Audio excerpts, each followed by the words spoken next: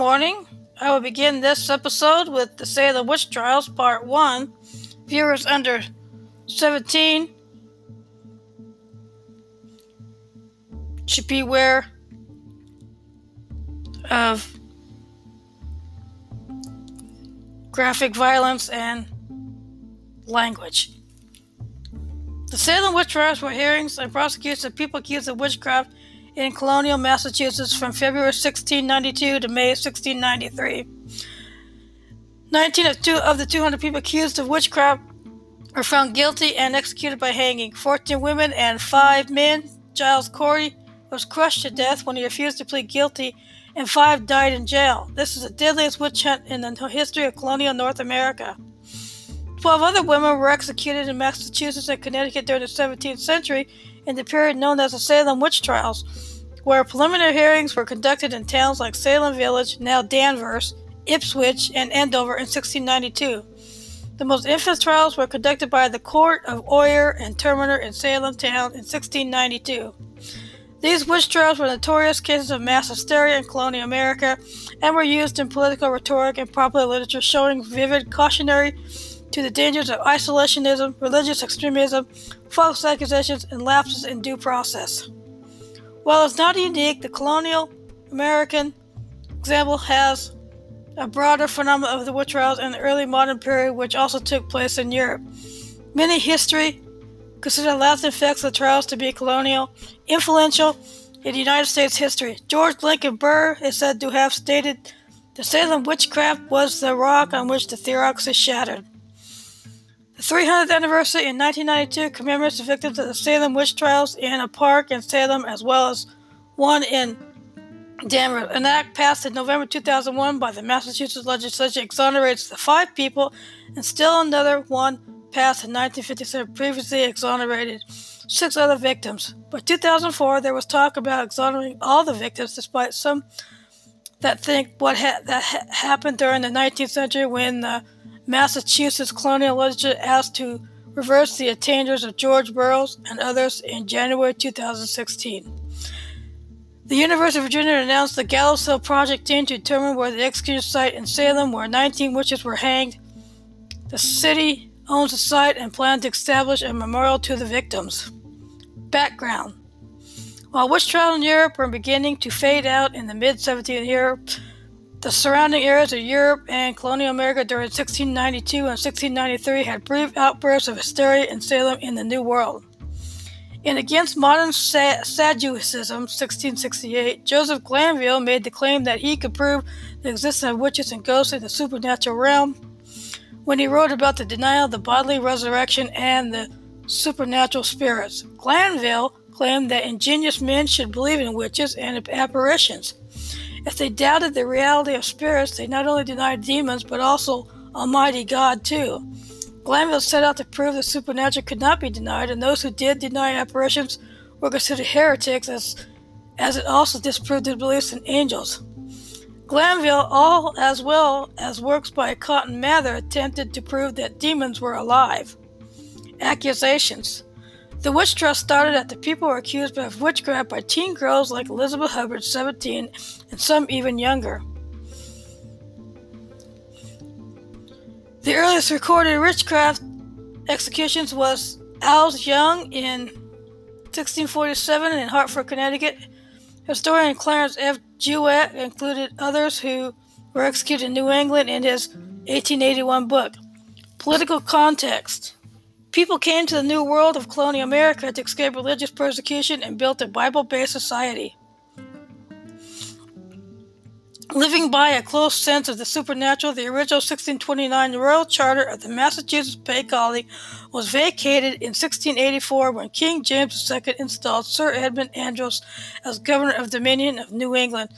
Andros was ousted in 1689 after the Glorious Revolution in England replaced the Catholic James II with Protestant co-rulers William and Mary.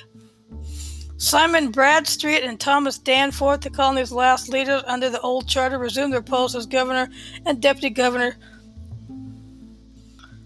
but lacked constitutional authority to rule due to the old charter being vacated. With tensions between English colonists settling in the eastward present-day coast of Maine and French-supported Wabanaki Indians of that territory in what came to be known as King William's War. This was 13 years after the devastating King Philip's War with the Wampanoag and other indigenous tribes in southern and western New England. In October 1690, Sir William Phips led an unsuccessful attack on French-held Quebec between 1689 and 1692. Native Americans attacked many English settlements along the Maine coast, leading to the abandonment of some of the settlements and resulting in a flood of refugees in areas like Essex County. New charter for the province of Massachusetts Bay was given final approval in England on October 16, 1691. News of the appointment of Phips as new governor reached Boston in late January, and a copy of the new charter reached Boston on February 8, 1692.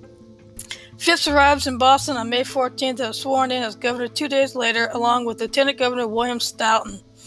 The first order of business for the new governor and the council on May 27, 1692 was a formal nomination of county justice of the peace, sheriffs, and a commission of a special court of order and terminer to handle the large numbers of people sitting in jail. Paul Boyer and Stephen Nissenbaum were postulated that without a valid charter, the colony had no legitimate form of government to try capital cases until Phips arrived with a new charter. Disputed by David Koenig, pointing out that between charters, according to the records of the Court of Assistance, the colony tried and condemned a group of 14 pirates on January 27, 1690 for acts of piracy and murder in August and October 1689. Local context. Salem Village, present-day Danvers, Massachusetts, known for its fractious population, had many internal disputes between the village and Salem town, present-day Salem. Arguments about property lines, grazing rights, and church privileges were rife, and neighbors considered the population quarrelsome. In 1672, the villagers voted to hire a minister of their own apart from Salem town. The first two ministers, James Bailey, 1673 to 79, and George Burrow, 1680 to 83, stayed only a few years each, departing after the congregation failed to pay their full rate. Burroughs was subsequently arrested at the height of the witchcraft hysteria and was hanged as a witch in 1692. While ministers' rights were upheld by the general court and the parish was admonished, each of the two ministers still chose to leave. The third minister, Deodat Lawson, 1684 to 88, stayed for a short time, leaving after the church had refused to ordain him, and not over issues with the congregation. The parish disagreed about Salem's village's choice of Samuel Parris as its first ordained minister. On June 18, 1689, the village agreed to hire Parris for £68 annually, 1/3 part in money and the other 2/3 part in provisions and use of the parsonage. On October 10, 1689, they raised his benefits to grant him the deed to the parsonage and 2 acres, 0.8 hectares of land. This conflicted with the 1681 village resolution stating that it shall not be lawful for the inhabitants of this village to convey the houses or lands or any other concerns belonging to the ministry to any particular persons or person, not for any cause by vote or other ways.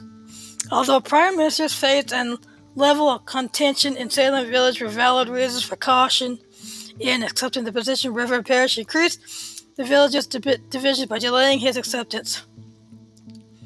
Unable to settle his new parishioners' disputes by deliberately seeking out iniquitous behavior in his congregation, making church members in good standing suffer public penance for small infractions, he contributed significantly to the villagers' tension, increasing unabated bickering. Historian Marion Starkey suggests that in this atmosphere, serious conflict may have been inevitable. Religious context. In regards to constitutional turmoil during the 1680s, Massachusetts government was dominated by conservative Puritan secular leaders.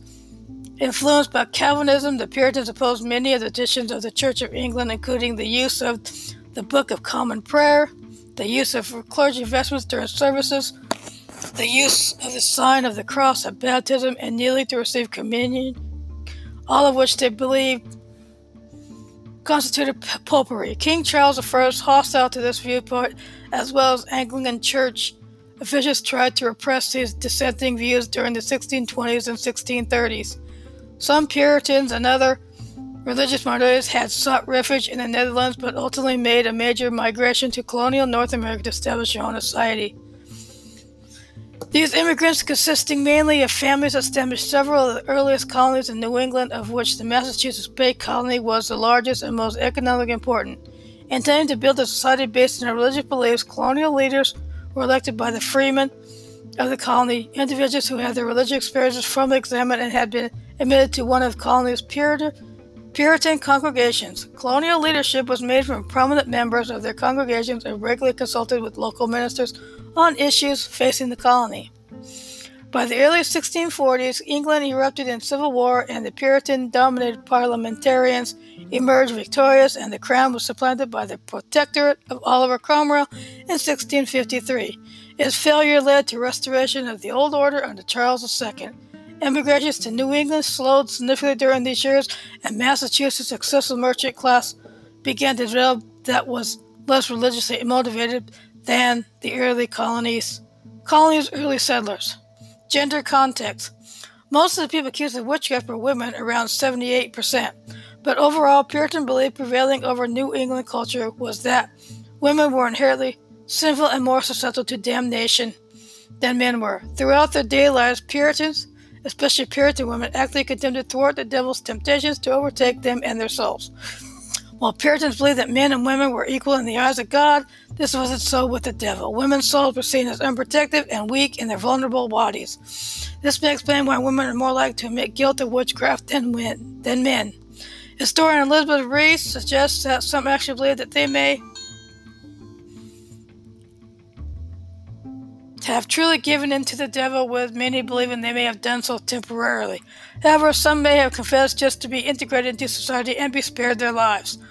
Quarrels between neighbors often incited witchcraft allegations. This was certainly the case when Abigail Faulkner, accused of witchcraft in 1690, admitted she was angry at what folks said, and the devil may have temporarily overtaken her, causing harm to her neighbors.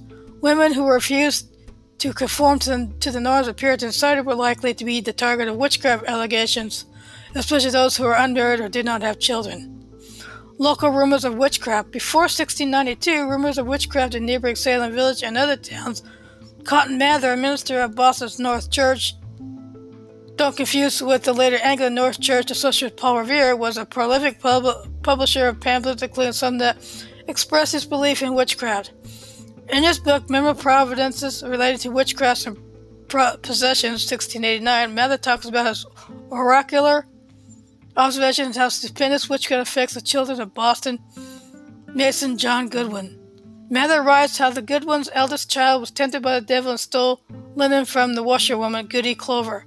Glover, of Irish Catholic descent, was noted as a disagreeable old woman and accused by her husband as a witch, leading some to be accused of casting spells on the Goodwin children. After the event, 4 of the 6 Goodwin children began having strange fits, or what some referred to as the disease of astonishment. These manifestations began to be attributed to the disease that would be associated with witchcraft. Symptoms included neck and back pains, tongues being drawn from their throats, and loud random outcries. Other symptoms also included having no control over their own bodies, like becoming limber, flapping their arms like birds, or trying to harm others as well as themselves. These symptoms would heighten the craze of 1692. Thank you for listening. Tune in next week for part 2 of the Salem Witch Trials.